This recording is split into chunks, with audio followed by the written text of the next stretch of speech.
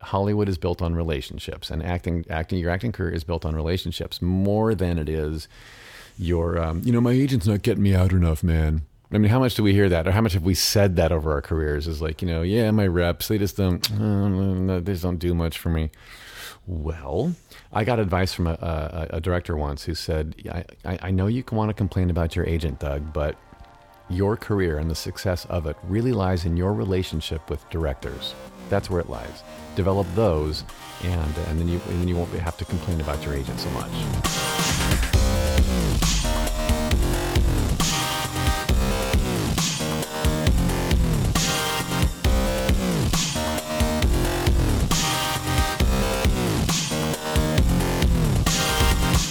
You're listening to Inside Acting, a podcast dedicated to demystifying the inner and outer game of success in the entertainment industry.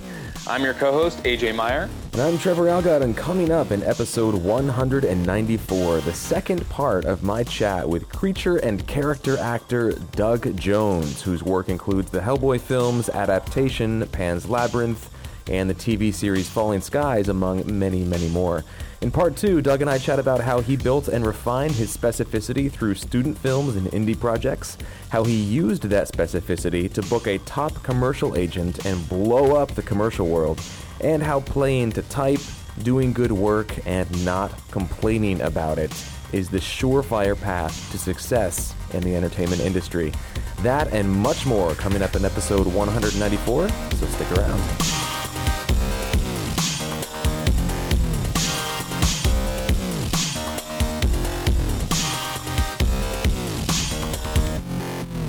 This episode of Inside Acting is brought to you in part by VO2GoGo.com, the award-winning voiceover training system and winner of Backstage's Reader's Choice Award for Best VO Training 4 years in a row. Visit VO2GoGo.com/start for a free Getting Started in VoiceOver online class that'll help you add voiceover to your acting portfolio. That's VO2GoGo.com/start.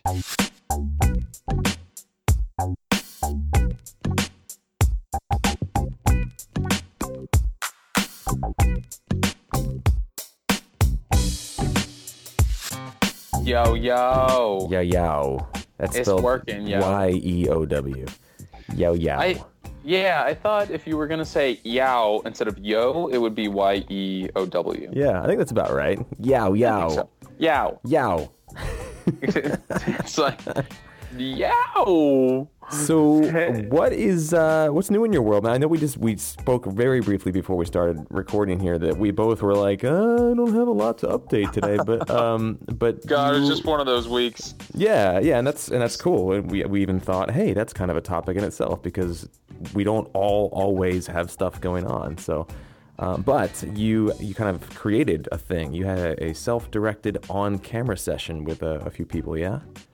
Yeah, it's something that we've been doing, me, Jasmine, and then a couple of our members, Matt Bailey and Michael Pauly, who live on the East Coast here, have been doing these basically we just rent a room in somewhere in New York and go for $20 or so. So, split several ways. It's really cheap to do this for like an hour. And we just go in there with either, an iPhone or a DSLR or something and put ourselves on tape doing audition material that we find on either Showfax or Jasmine gets some from her on-camera acting classes, just whatever material we have, and give each other notes. And it's just really important to keep up the practice and be able to see yourself on camera. And you might as well, what's that saying? Maybe it's not a saying. There's like that idea that you get some of the bad stuff out of the way. Yeah. Do you know what I'm saying? I know, yeah. Yeah. You can kind of just play and make mistakes and have your bad. It's like when you're doing a theater show, it's like having your bad performance be your final dress rehearsal. Right. Yeah. It's like, all right, I got the bad one out of the way. That was shit. So now I can have a successful opening night and a successful run. Right. And we don't necessarily get a lot of rehearsal, so having the ability to work those muscles is, I think, really important. Yeah, and get something changes when somebody presses record on a camera and points it at you. It's hard to explain, but there's like an energetic shit. I was just talking about this with Mark Vashro, who's a patron. And this is in quantum physics. This is like a phenomenon that you can observe scientifically, that a particle will change its behavior when it's being observed. And I don't know how they can tell by when they don't observe it, how it changes its behavior. Maybe they just see the effect it has on other particles. My understanding of it is that your eyes fire out protons that connect with the electrons, I think, or hit the electrons in the molecules that you're viewing and then go back to your eye. And that's how information is transmitted to the object and back to your eye. And the protons have a more mass than the electrons. So when they hit the molecules, they actually make them move. Like they move at the atomic level. So that by the time the information gets back to your eye, that thing has already changed. In a really trippy way, you're never looking at anything. or at least you're looking at how it existed a millisecond before that. Right. Nanosecond before that. Oh, that's my very layman understanding of that. If we have any quantum physicists listening to the podcast or budding quantum physicists, please feel free to reach out and correct me. But that's my very elementary explanation of it. That is fascinating. But yeah, it comes down to something sort of changing when it's being looked at, whether it's electron, proton, photon exchange or not. I think it's really valuable to just get used to that and build that muscle where it's like, yeah, this is a thing that I do and I'm totally cool with it now. Didn't used to be. But now after a dozen of these self-directed on-camera sessions with some friends, I'm good. I'm good. I got this. Good. I got this. Yeah, confidence is super supportive in that area. Yeah, and what a great, if it's a slow week, what a great way to make it a productive week. That and just, ticking off some things off the old, to-do list, like emailing sampling of my headshots to this photographer that I'd like to get some headshots taken with, and just getting the emails out of the way. I mostly just worked at my Thrival jobs, which is why I didn't have a lot to report. But like you said, that's an interesting. It's like, what do you do when there's nothing to do? Yeah. Cool, man. Well, I don't have a lot. I don't have. Yeah, what were you working on? I mean, nothing really. Well, not nothing. I mean, acting wise, it's a lot of just sort of setting up dominoes right now to steal that sort of image from Brian Norris back in the very first Actors Roundtable interview. I guess it was an interview episodes, whatever those were, back like a year and a half ago. So yeah, that and really what I spent a huge chunk of my time on this week that was just fun and that felt really good was writing in the ABC meetup, which is what we're calling it. It's the Always Be Creating meetup that Gadali, our web and marketing director, he kind of created this thing. He kind of masterminded this meetup that Inside Acting members would have every first and third Saturday of the month. And it's like a creative mastermind group with a twist that we brainstorm ways to support each other in making our own content and keeping each other accountable and refining the vision and things like that. And we had our first meeting last Saturday, a week ago from the day we're recording this. And I committed to having a sort of tangible, deliverable outline of this idea I've been kicking around for a long time. And so now that I know that people are going to be expecting a physical document for me to hand them, I'm buckling down and doing the work. And sometimes that's what it takes. And I had a lot of fun this week, and I'm starting to see the story take shape and the characters take shape, and it's pretty cool. That's great. I think that's great for you because you do have a lot of really great ideas and the ability to execute on them, to get them written down. But it's always supportive to have some group or someone holding you accountable, and not just holding you accountable as in making sure you get it done, but also supporting you throughout the process. So that's fantastic. Yeah, that's huge for me. I mean, we did that Strengths Finder type thing with Una. Mm-hmm. I always forget which pronunciation it is, but wonderful, amazing listener from the UK. And this is one of the things she does. It's Talent Dynamics, I think is what the name of the company is. And we found out that one of my strengths is lots of great ideas, a little struggle with the follow through. So it's really great to know that and move into the rest of my life knowing that, I've got strengths that are great, and I also have a lot of areas where I could use some support, and not to be afraid to ask for that support.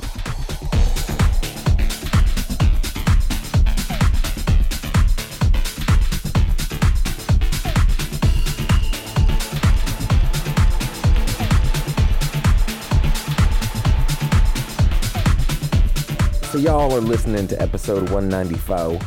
Savvy listeners may have noticed that we are now just 6 episodes away from number 200. So we're like, 5.5, 6 years into this thing almost, and we're about to crack the big 200.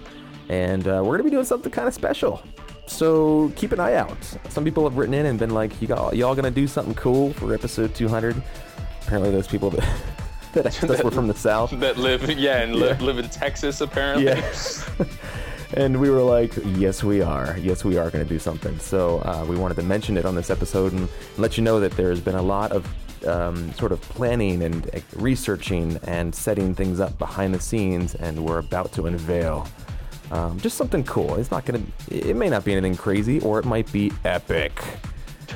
You'll have to stay tuned to find out.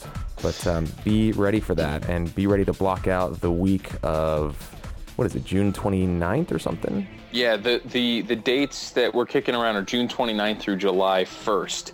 Yeah, so Tuesday, Wednesday, or Thursday. Yeah. Like Trev said, we got some people writing in, and there were people from out of town. Like, I think somebody wrote in from like the Bay Area and said, if you guys are going to do something in Los Angeles for episode 200, I'll drive down or whatever. So we wanted to at least tease that there will be an event. It will involve our listeners. It will be June 29th through July 1st. So just keep that all in mind if you are coming from out of town or planning on attending the episode 200 event, that is about the time frame, and those are all of the details we are willing to divulge at the moment. That's right. Awesome.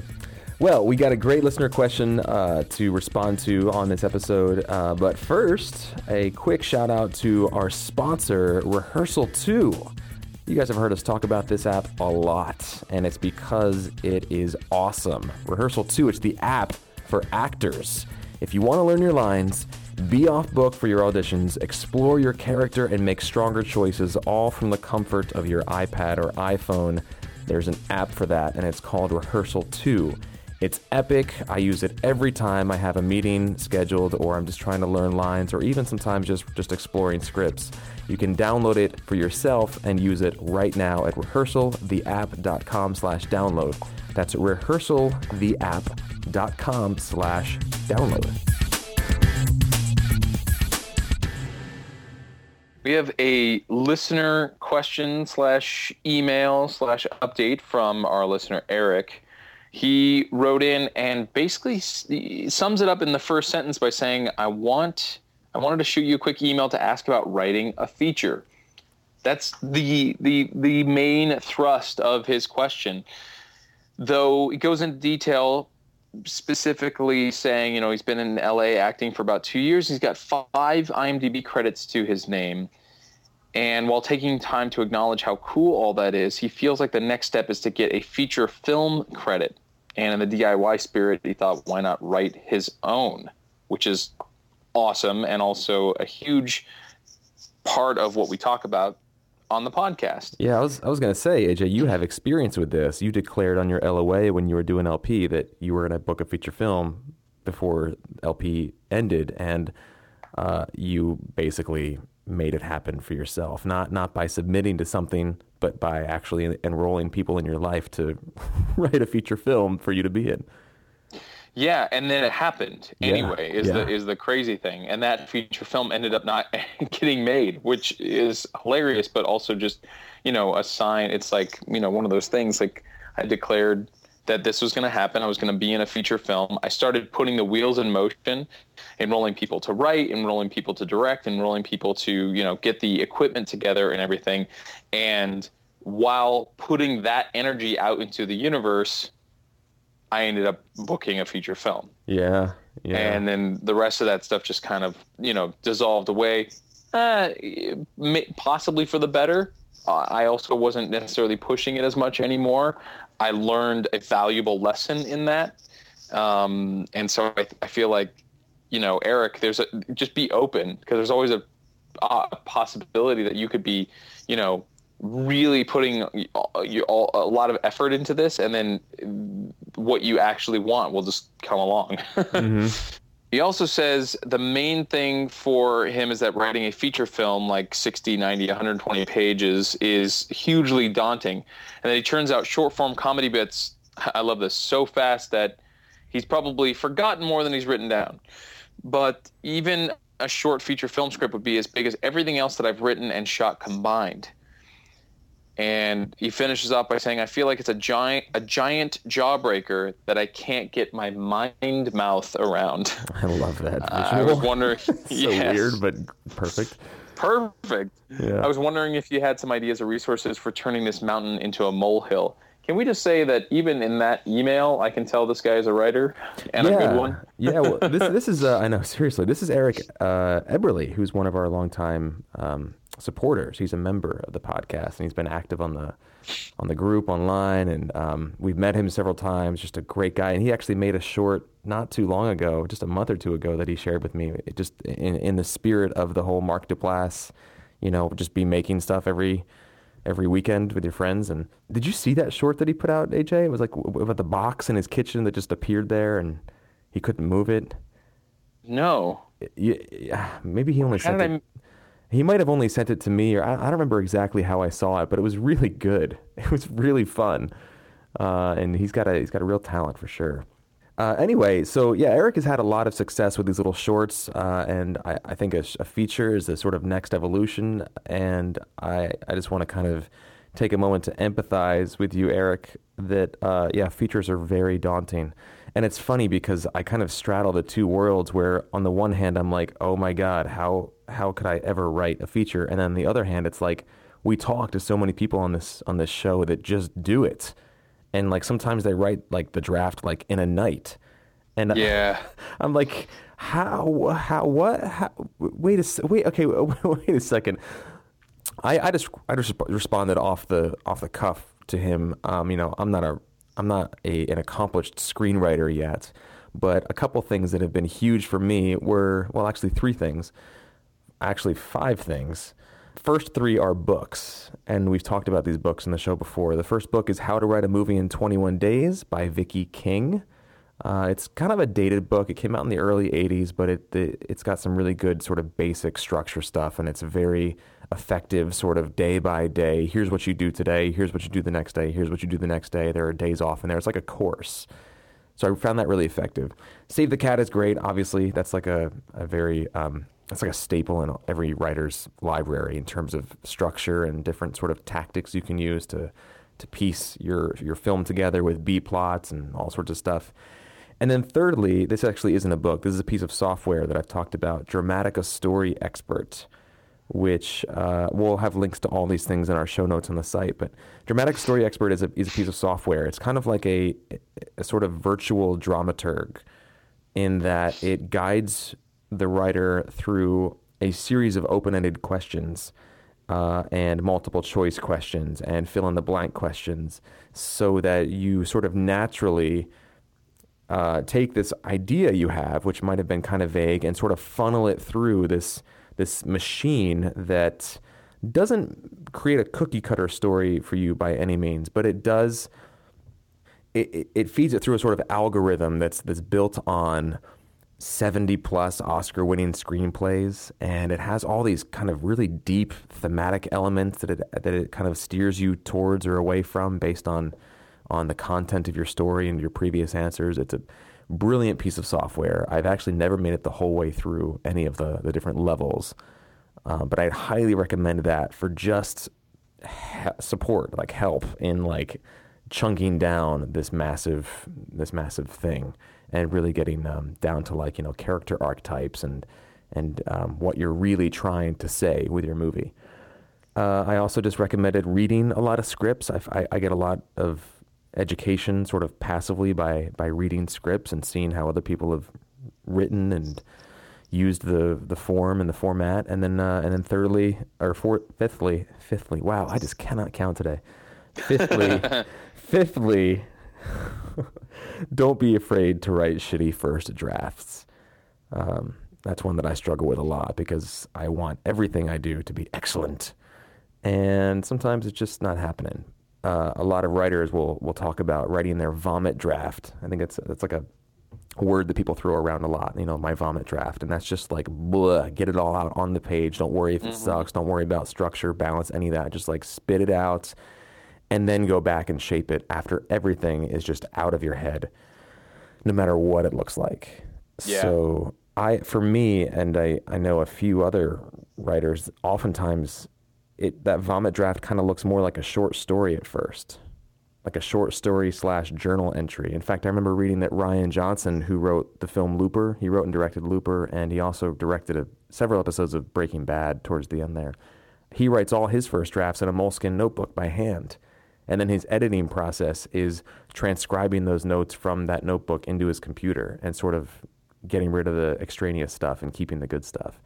Yeah. One other thing I wanted to throw out there, because I don't know how Eric likes to work, and I don't know if he's more visual or more auditory. Like, we all learn in different ways. We all express ourselves in different ways. You can take some of the story structure stuff from, say, Save the Cat or Dramatica or your own experience or whatever. And I've seen so many times at writers' homes the wall of index cards. Yeah, the board. And the board or the wall that becomes essentially a written storyboard. Mm-hmm. And I've even seen writers use 3 different colors for the 3 different acts. Mm-hmm. And then writing events that you want to have happen onto the cards, and then putting them in sort of like the order that you feel like they might occur in. And then that way, when you look at the story as a whole, you can pick up an index card and go, okay, this can go there, this can go there, this can go there. And you just write, in which something character does something, right? In which this happens. And then once you feel like, your story has been chunked down, like Trevor likes to say, into, these more manageable sections, then you can go and write dialogue for that particular scene and slowly but surely sort of build up your film from there. Yeah. And so, Save the Cat is so good for just kind of digging into that process and being like, here's how many cards you get, here's how many should be in each act, here's where these certain story points should fall, on which card, 1 through 40. Yeah. Exactly. Thanks for bringing that up, AJ, because I find, and Eric, you've probably found this too with your shorts, is that like the writing part, the actual, like, I'm writing my screenplay now, I'm formatting my story as a screenplay, that part is like the last maybe 10 to 5% of the process. Like, so much of the work before then is just like organizing, outline, getting the ideas onto paper, shaping things, getting rid of stuff, adding stuff. So making sure that the story structure is sound, such that when you actually plug in dialogue, even if the dialogue didn't make sense, if it was gibberish, the story would still make sense because of the events that are occurring, from one step to the next. Yeah. Cool. Well, anything else you wanted to add? No, I was just going to say, what an interesting question. That's not something. I mean, it's not like either one of us are necessarily writing experts. I mean, the thing we talk about most is just the DIY concept, but just to be able to field a question like this and apply, some of the research and reading that you've done, Trev, some of your experiences having done your own films and doing the DIY thing and writing, and just the encouragement that comes from this community in general. Those two things combined, we can sort of answer a question that we're not necessarily the experts on. You know what I mean? Yeah. So, and it's the first time we fielded something like it. So I just kind of wanted to point that out. It's just really cool. Yeah. So, Eric, thank you for the question. It was a lot of fun, and I really can't wait to hear how this goes because I'm working on something similar. So, if you would love to partner on that somehow, please get in touch with us. Come to the next ABC meetup, which will be next Saturday, June 6th, and just keep us posted. I mean, whatever works for you, but I'd love to hear how it continues to develop. Cool. Well, I guess it's that time of the episode. It is. It's that time of the episode to roll into our interview, or Trev's interview, with actor Doug Jones. Just a quick kind of reminder for where we left off. Last week, he had just been fired from his job at the bank. And we are now picking up with okay, I moved to LA with my wife, and we are now jobless, and I have no idea where to go next, so now what? And that's where we start off with this interview, and there's a lot of gold nuggets in here, guys. So if you are the note-taking type, get ready, because there's a lot to latch onto and take away from this.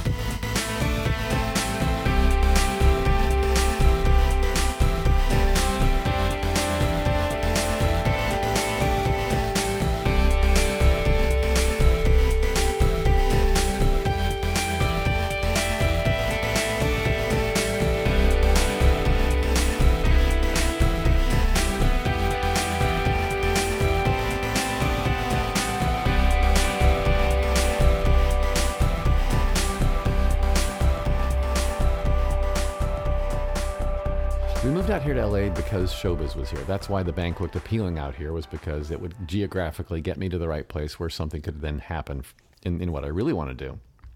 So I went to what was then Dramalog magazine. It's now Backstage magazine, and Backstage also is on that online thing. They got the Webernet site. The worldwide. On the Webernets. World Wide Webernet, right, exactly.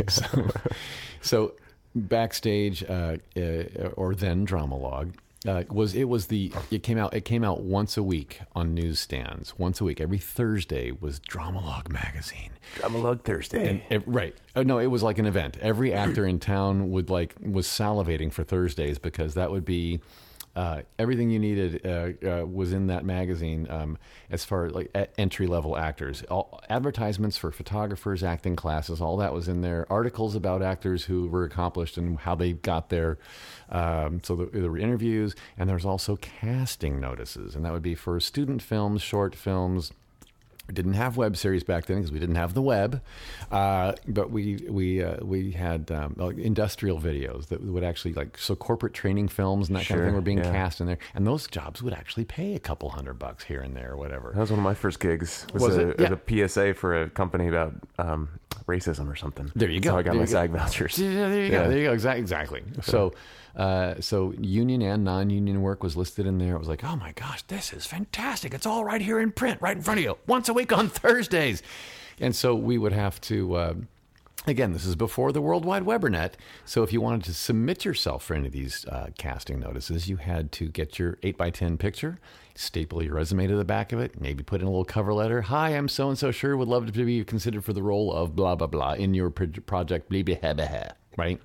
And then you had to put that into an envelope, address the envelope, put a stamp on that envelope, and to go off to the mailbox and mail it. So so Thursdays was that day where you just knocked off a couple of hours to make sure that happened. So your picture and resume would land on somebody's desk before everybody else's, right? We were all in a race to get our submissions in. Wow. Oh, it was a crazy time, Trev. It was a crazy time. Just out of curiosity, how much would you say you spent on materials and postage and all that stuff every month?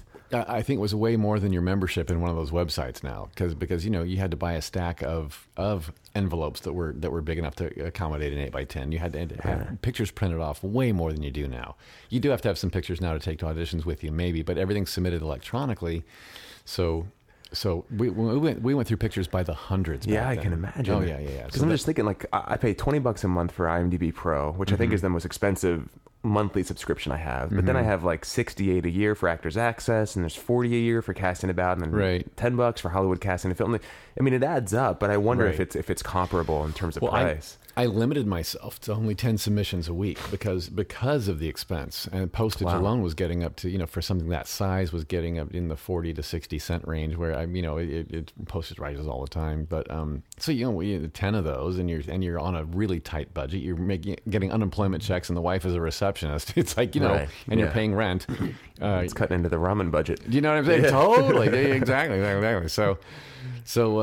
But a lot of those castings started to hit for me. The very first thing I got was a USC student film. It was a grad student. He was doing this artsy piece called The Pool Dweller. So I played this creepy guy that lived at the bottom of somebody's backyard pool and would come out to steal their hot dogs off the barbecue and play with their cat or whatever at night. Bizarre. It was kind of also boding of things to come for the type of role that I would be seen for. Tall, skinny guy, have to be funny or scary. I'm just gonna let's reiterate that. I love that specificity, though. Yeah. Just the fact that that's your strength. Like that's great. Honestly, knowing your type is 50% of getting started. I think because if you're marketing yourself the wrong way, and we see this all the time where. You'll see that my first agent that I had collected headshots that were hilarious from so they get those blind submissions from people. Hey, would you please be my agent? And they would. This is cruel, but they had a collection of the ones that just would never happen. And you would find the 65-year-old woman with a feather boa and a tube top on, trying to look seductive with too much makeup on. A lot of those. Or a lot of really heavy-set people that were wearing something skimpy and marketing themselves as a leading lady, leading man. And it's like, no, own your look and be a character actor. Be the funniest damn character actor out there. And there's a need for that. Absolutely need for that. Or be the lady who's aging gracefully and can play the grandmother or in that show or on that TV or movie or whatever. Yeah. Be the Betty White if that's the age you're at, and own it and be the best of that you can be. So I learned a lot about owning my type for sure. Wow. Okay. Play my strengths and don't try to be something I'm not. Wow. Okay. So this was your first experience as a sort of tall, lanky, creepy guy in this USC student film. The Pool Dweller. Yes. Pool Dweller. Yes. And then that's when I learned the buddy system and the referral system. That Hollywood is built on relationships, and your acting career is built on relationships more than it is. My agent's not getting me out enough, man. I mean, how much do we hear that, or how much have we said that over our careers? Is like, my reps, they just don't do much for me. Well, I got advice from a director once who said, I know you want to complain about your agent, Doug, but your career and the success of it really lies in your relationship with directors. That's where it lies. Develop those, and then you won't have to complain about your agent so much. Wow. So that's come to pass, by the way. And looking back, it's like in hindsight, it's like, he was right, because just at USC alone in their film department, once I did that Pool Dweller piece, film students have other film students help them on their projects, right? Yeah. So the guy running the camera, the guy script supervising, the guy PAing or setting up lights, they're all going to be working on their own project within the next year. So if they like you, you work well. If you are good at what you do and you're pleasant to get along with and easy to work with, they'll keep you in their Rolodex and they'll call you for their project as well. So that's what started happening. Was I got into a loop at USC and did some more student films there that I was kind of proud of and happy about. And that was a great way to start building my little reel. Now back then we put our reels together on VHS tape, right? And you'd have So again, mailing that out is just something you didn't do very often. And getting those reproduced was pretty pricey. Yes. Yeah. So much more difficult back then to get your reel seen by somebody. But that's how I started racking up those credits and that footage.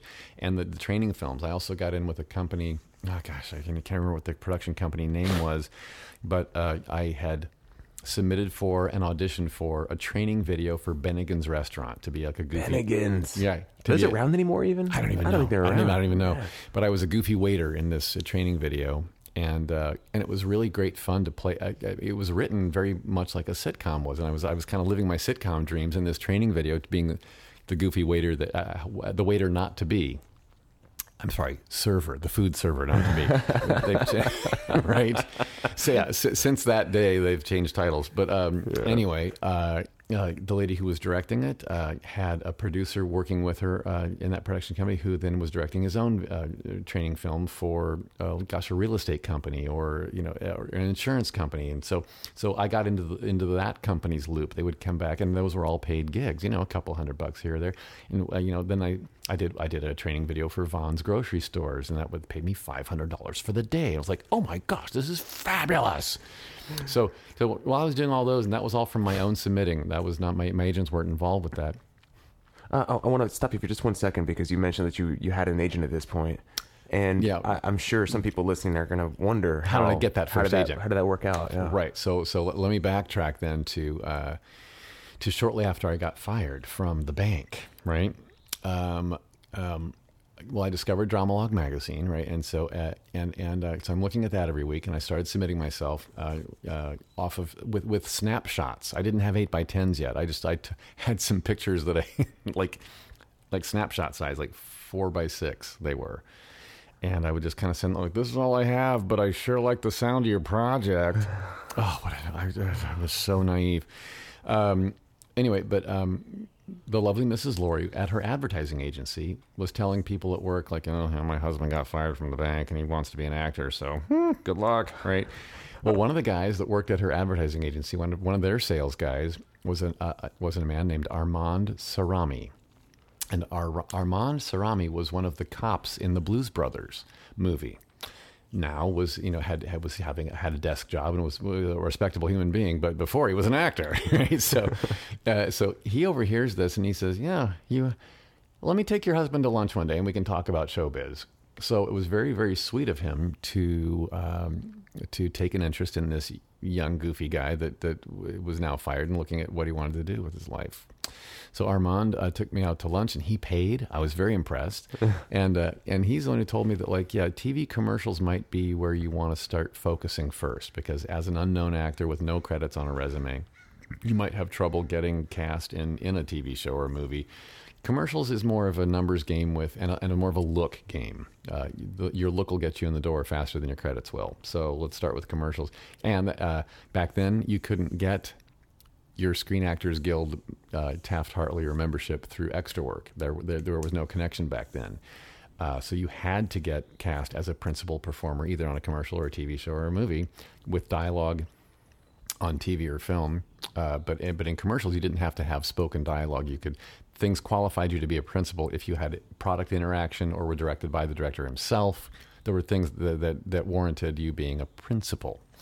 That was my issue. So commercials might be the best way to get the union memberships thing started. And looking through the Dramalog magazine, not only was I looking at the casting notices to see what can I build up a reel with and what can I get paid for, but also what commercial classes now, because I don't know much about TV commercials. How do you do them? How do you get an agent, right?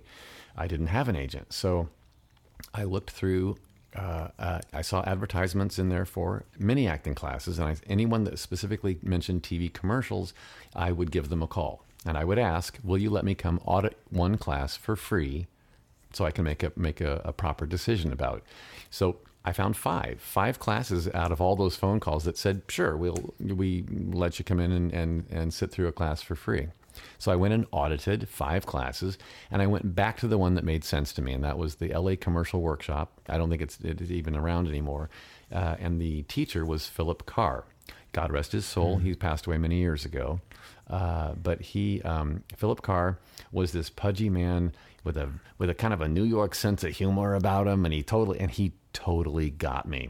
Now, when you're looking for acting coaching or acting classes or teachers, it's like finding a date. You have to click with this person,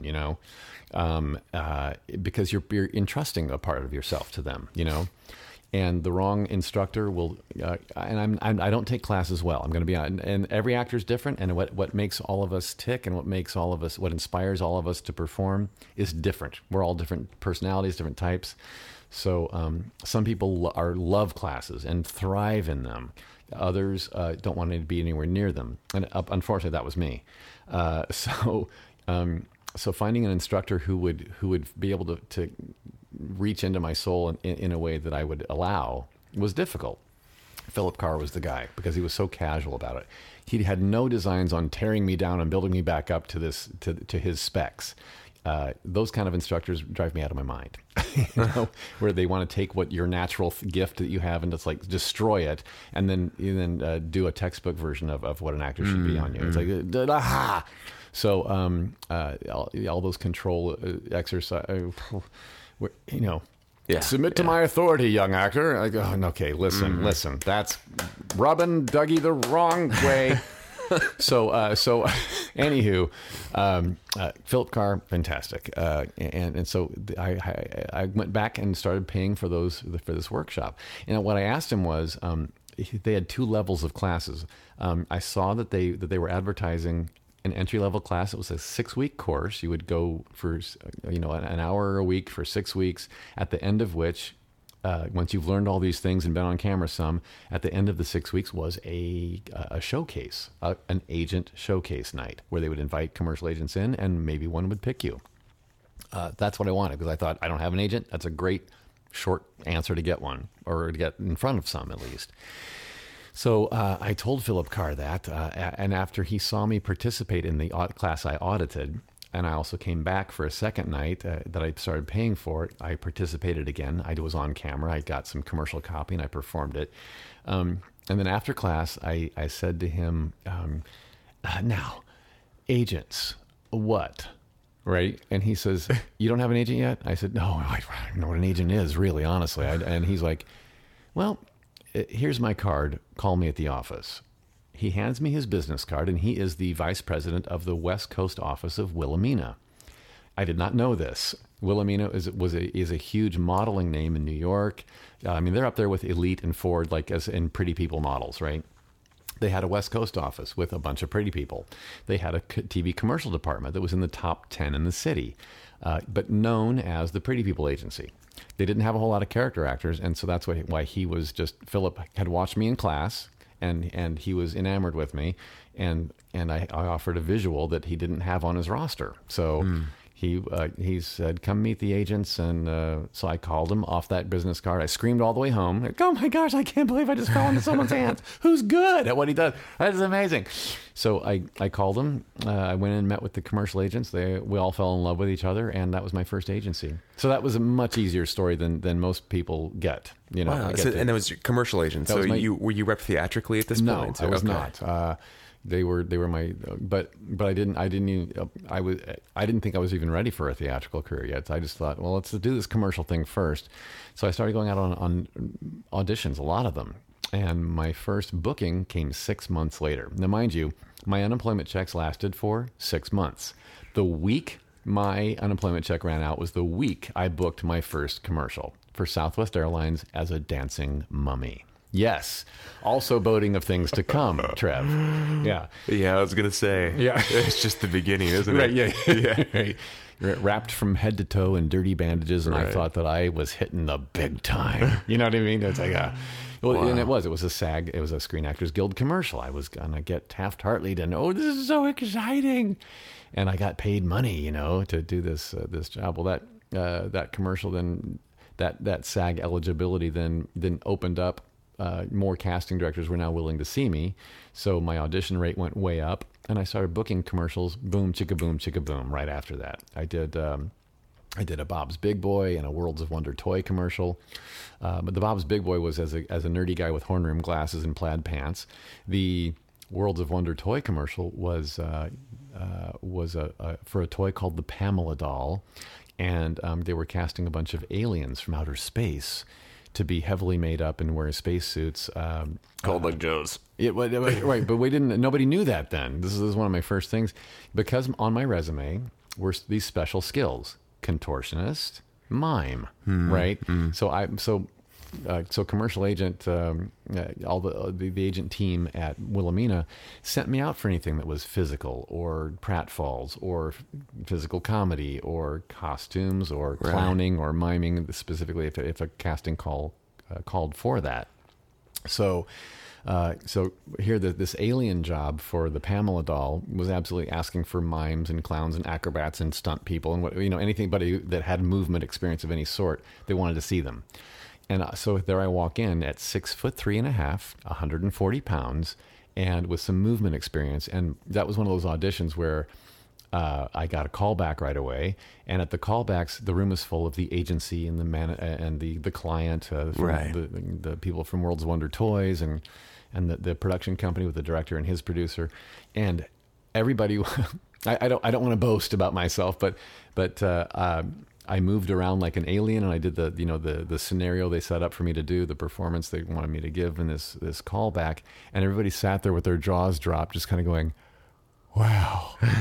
So I kind of left that room thinking, I think I booked this one, okay. So sure enough, I did. I had booked it, and that was one of another relationship that started was the Creature Effects team that made the Alien outfits. No way. Yes.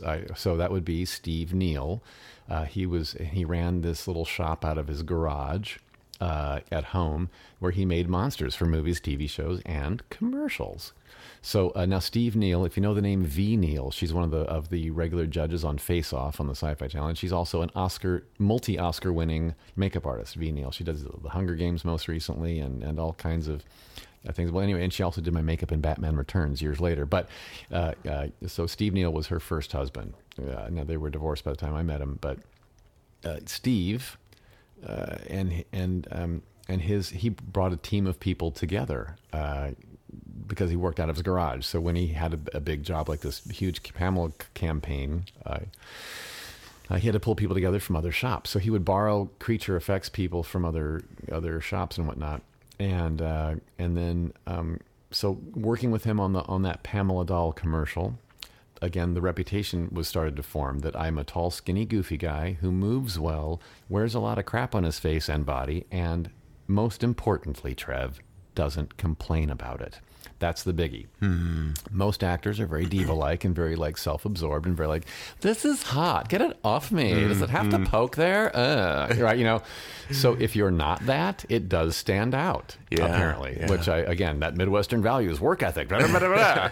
But it came into play here. I said yes to doing a job that I knew was not human, so therefore that comes with some discomfort, some heat, some whatever, some weight.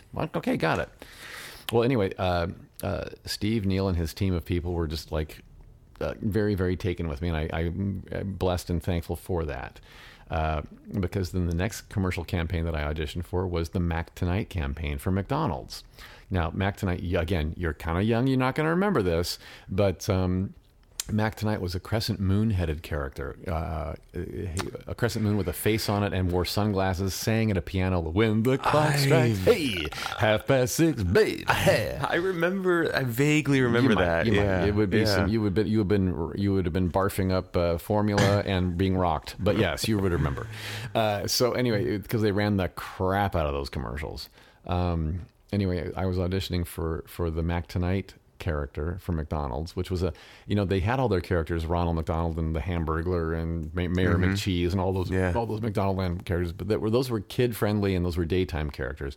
They wanted a character that adults would connect with, and that would bring business in after 4 p.m. So that's what McDonald's campaign was doing. So this cool, hip, love you babe nightclub singer Moon guy was a nighttime figure. And so that's what they were looking for. Who comes up with this stuff? Right. Well, exactly. So at my first audition for the Mac Tonight campaign, they didn't have the Moonhead made yet. So in the auditions, they wanted you to lip sync this pre-recorded track that had already been recorded. The music was a rewritten version of that Bobby Darin song "Mac the Knife," and it was now called Mac Tonight. So they would play this big band, groovy Las Vegas sounding sort of like music, and have you kind of gyrate around and feel the music and lip sync along and play along. So I did that with they had it playing in the lobby, and they wanted to get familiar with the song over and over and over again. Then when I went into the audition, I had to then perform it. Well, I got through that. Lip syncing and playing along with music was just something that I did. Okay, the first take was like, oh, great, gosh, Doug, that was fabulous. Yeah, we want you to do it again, but we're going to put this on your head. It was a paper sack with eye holes cut out of it, so that Oh my God. yeah, they put a bag over my head. They were doing it with everybody, so they could see what your body language did without the lip syncing, without your facial expression, because you're going to be wearing a huge moon head that was puppeteered by somebody else. So what did your body do on its own? Paper bag on the head to prove it. So at the time, I remember sitting there thinking, this is humiliating, right? Right? And yet, it's like, I totally get practically, I get why they're doing this. Okay. So I went along, I played along, and I didn't act like I was miffed or insulted by this bag on the head. Yeah, I think that's a good lesson for all of us. Just play along. You know, yeah, you're gonna be asked to do things in this world that are beneath you all the time, constantly. Play along. Play it through as far as it'll go before it does truly get insulting, and you might find a nugget of gold in there somewhere. So I did. My nugget of gold was getting cast as the Mac Tonight campaign character. So you were that. I was that guy, and Wow. I ended up. How about that? I booked it, and I ended up. It started with 4 TV commercials, a 4 commercial shoot right off the bat.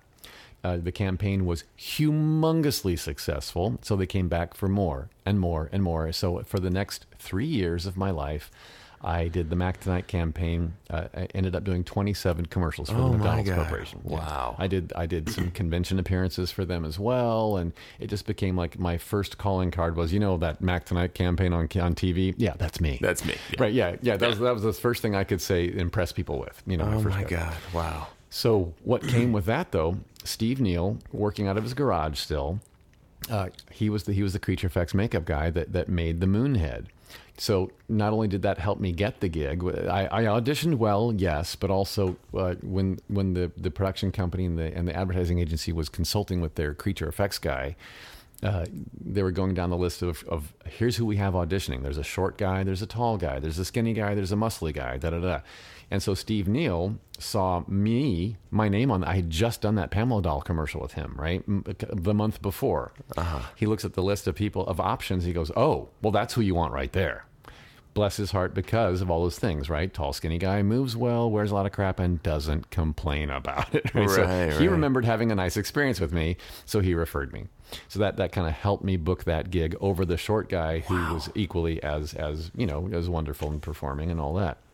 I'm starting to see the seeds of what your career has been built on. Yeah. Because I think it'd be easy to sort of look back and be like, oh, everything just kind of fell into place, and it was really nothing falls into place. But yeah, but hearing you tell the story, I'm hearing work begets work. Yes. It's a relationship business. Absolutely. Obviously, don't complain. Be somebody who's professional, who's a joy to work with. Yes. And know your specificity, know your type, and just come at it from that. And those 4 things together, that's like unstoppable if you can work all those things all at once. You can become a force of nature. There's nothing you kind of can't do if you come from those four things, those 4 pillars.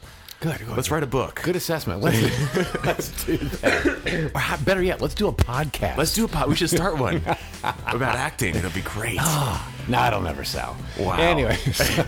Yeah, right. So, no one ever listened. Yeah, right.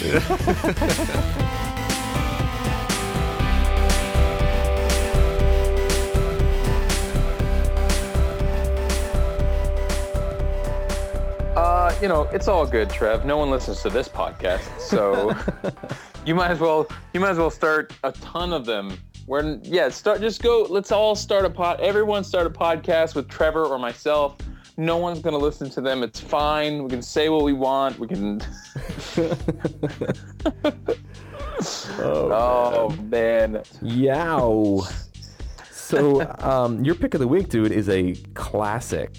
Oh yeah. I'm so stoked. Has it really been 20 years? Yes. Is everyone ready to feel old? Everyone out there ready to feel old? This is my This is not a pick of the week. This is a punishment. Okay. Ready? Next week, or in 2 weeks rather, I think it's June 13th is the actual date. June 13th, 2015 will be the 20-year anniversary of the release of Jagged Little Pill by Alanis Morissette. Now we all feel old, so we can move on and talk about just how absolutely brilliant this album was. I loved it. I had every word memorized. I used to listen to it constantly, and I wasn't even going through a breakup. I just liked it. I just thought it was good music. Yeah, it's just a fantastic album, and it still holds up. Like, if you go back and listen, which I do, I go back and listen to either individual songs or the album as a whole from time to time, because it's one of my favorite albums of all time. It still holds up. It really does. It sounds great, and it's she had a couple of great follow-up albums, but there were six hits on that album. 6. Yeah. I remember dating Juliet Carlson in high school, and she would sing that Ironic song. Mm-hmm. And I remember it like it was yesterday, and God, that was 20 years ago. I wasn't even driving yet. And yep. And but I swear it feels like it was just a couple months ago. Wow. Yeah. All right. Talk about blowing your mind. Anyway, yeah. So in honor of its 20th anniversary, I wanted to make him my pick of the week. All right. What is your pick of the week, my friend? My pick of the week is something that Gadali turned me on to that I'd been meaning to watch, but Gadali was really he kind of pushed me over the edge. Daredevil on Netflix. Marvel's Daredevil. Have you? Now you have a YouTube link here. I thought you meant it with the net. When I saw Daredevil, I thought you meant the Netflix show. But you have a YouTube link. Is that to the trailer? It's the trailer. Yeah. Got it. Yeah. I have not watched it yet. I would love to start binging it. But everyone I've talked to, and now you and Gadali included, has said nothing but good things about it. So it's really well done, and it's very, you know what I like about it? It's very artistically done. Like everything from the cinematography to the pacing and the style of storytelling. It's not like, it doesn't feel like a superhero thing. It kind of feels like Batman, actually. It's dark that way, but in a Chris Nolan trilogy, you like mean? The Christopher Nolan trilogy of Batman, but this one feels more artistic / poetic in the way it's kind of presented. And let me just say, these fight sequences are phenomenal. They are so well choreographed and executed and shot and everything. And I don't want to spoil anything for anybody, but I'm going to go ahead and just throw this out there. The last 5 minutes of episode 2 is one of the coolest 5 minutes I've ever seen of television. It's just awesome. And one of my favorite parts is that he's not really like a superhero, except that he has like super hearing and like the ability to sort of sense things. But other than that, he's a pretty mortal guy. He gets his ass kicked on a regular basis, and it's just kind of cool. It's kind of cool to see the good guy struggle and sometimes lose, but also put up a hell of a fight. Anyway, phenomenal. I'm only like 5 episodes in, but the whole season's available on Netflix, and God, just take, anybody listening to this, just take an hour or two and watch the first 2 episodes this week and thank me later. It's quite good. Our longtime listener, Jamie Hansen, sends in, it's a YouTube link as well to another trailer, but this one's for a documentary feature that he claims is brilliant, wonderfully entertaining, and an absolute must-see. It's called Supermensch, The Legend of Shep Gordon. And I saw this and I'm like, that's not a real thing. How is this how is this a documentary? It's a documentary about a Jewish superhero, I guess. I don't understand. And I looked it up, checked out the trailer, and this is a person. Shep Gordon is a person who has rubbed elbows with Hollywood's elite for a very long time, but he's also just like a really amazing person and is, I kid you not, personal friends with the Dalai Lama because of his work fundraising and doing philanthropy work for Tibet. It's like, who is this? How is this guy not a household name?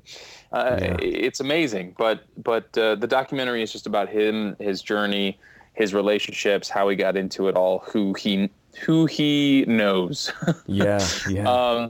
And obviously, haven't seen it yet. I don't know how Jamie saw it. It comes out here anyway on June 6th. So maybe he saw an early screening or something like that, but I'm excited. Yeah, it looks cool, and it's a documentary from Mike Myers, like Austin Powers. Mike Myers, he made this documentary, which I think is pretty cool. And I have to say, I was watching the trailer, and I was like, oh, that's a sort of core inside acting principle, and oh, that's something that we've talked about in the show. Like, it's kind of cool to be like, hey, this guy who's apparently one of the most generous, giving, powerful guys in the industry is saying a lot of the things that we've been saying on the show too. I got kind of happy about that. So, wow, y'all have quite a lot of stuff to check out this week. That's Daredevil on Netflix, Jagged Little Pill, 20-year anniversary, one of the greatest albums ever written, and Supermensch. Member win of the week comes from longtime listener George Savage with a film that he's in called Savage Land. His name is George Savage, and he is one of the leads in the film, but the name of the film is not associated with his name. It just happened to be called that. And it just got into some festivals, a few of them actually. Yeah. He just said it's an example of DIY filmmaking and trying something unheard of. I guess there were 3 directors that directed this, so maybe there's like different sections of the film. I don't know. I haven't seen it. And it's also been selected for the Temecula Independent Film Festival, which is June 10th through the 14th. So, and this on top of what Trevor, you mentioned, what was it, a couple episodes back, that he was doing a play down at the Electric Lodge in Venice. Yeah.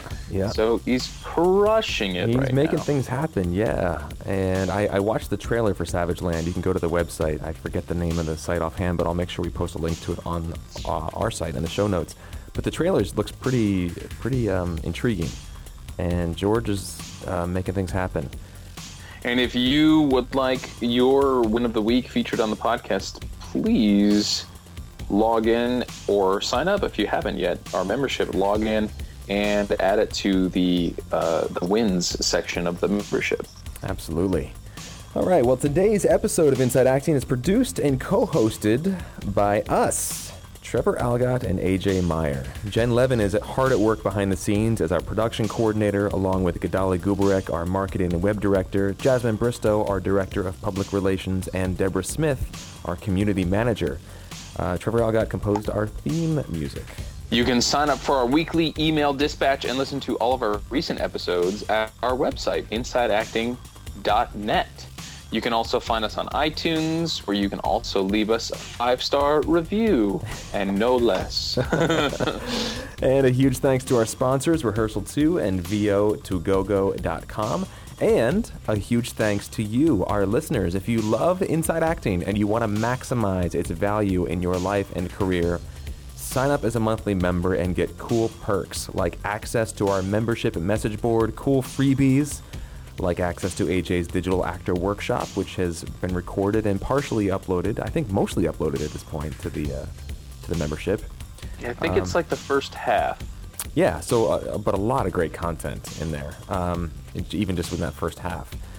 You'll also get access to things like invites to exclusive member meetups, like the ABC meetup that we had and that we're going to continue having.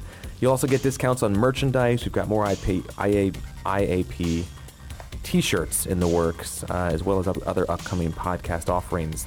It's just, we try to make it awesome for you. So if you're interested in that and you really want to take advantage of it, visit insideacting.net and click on the membership tab.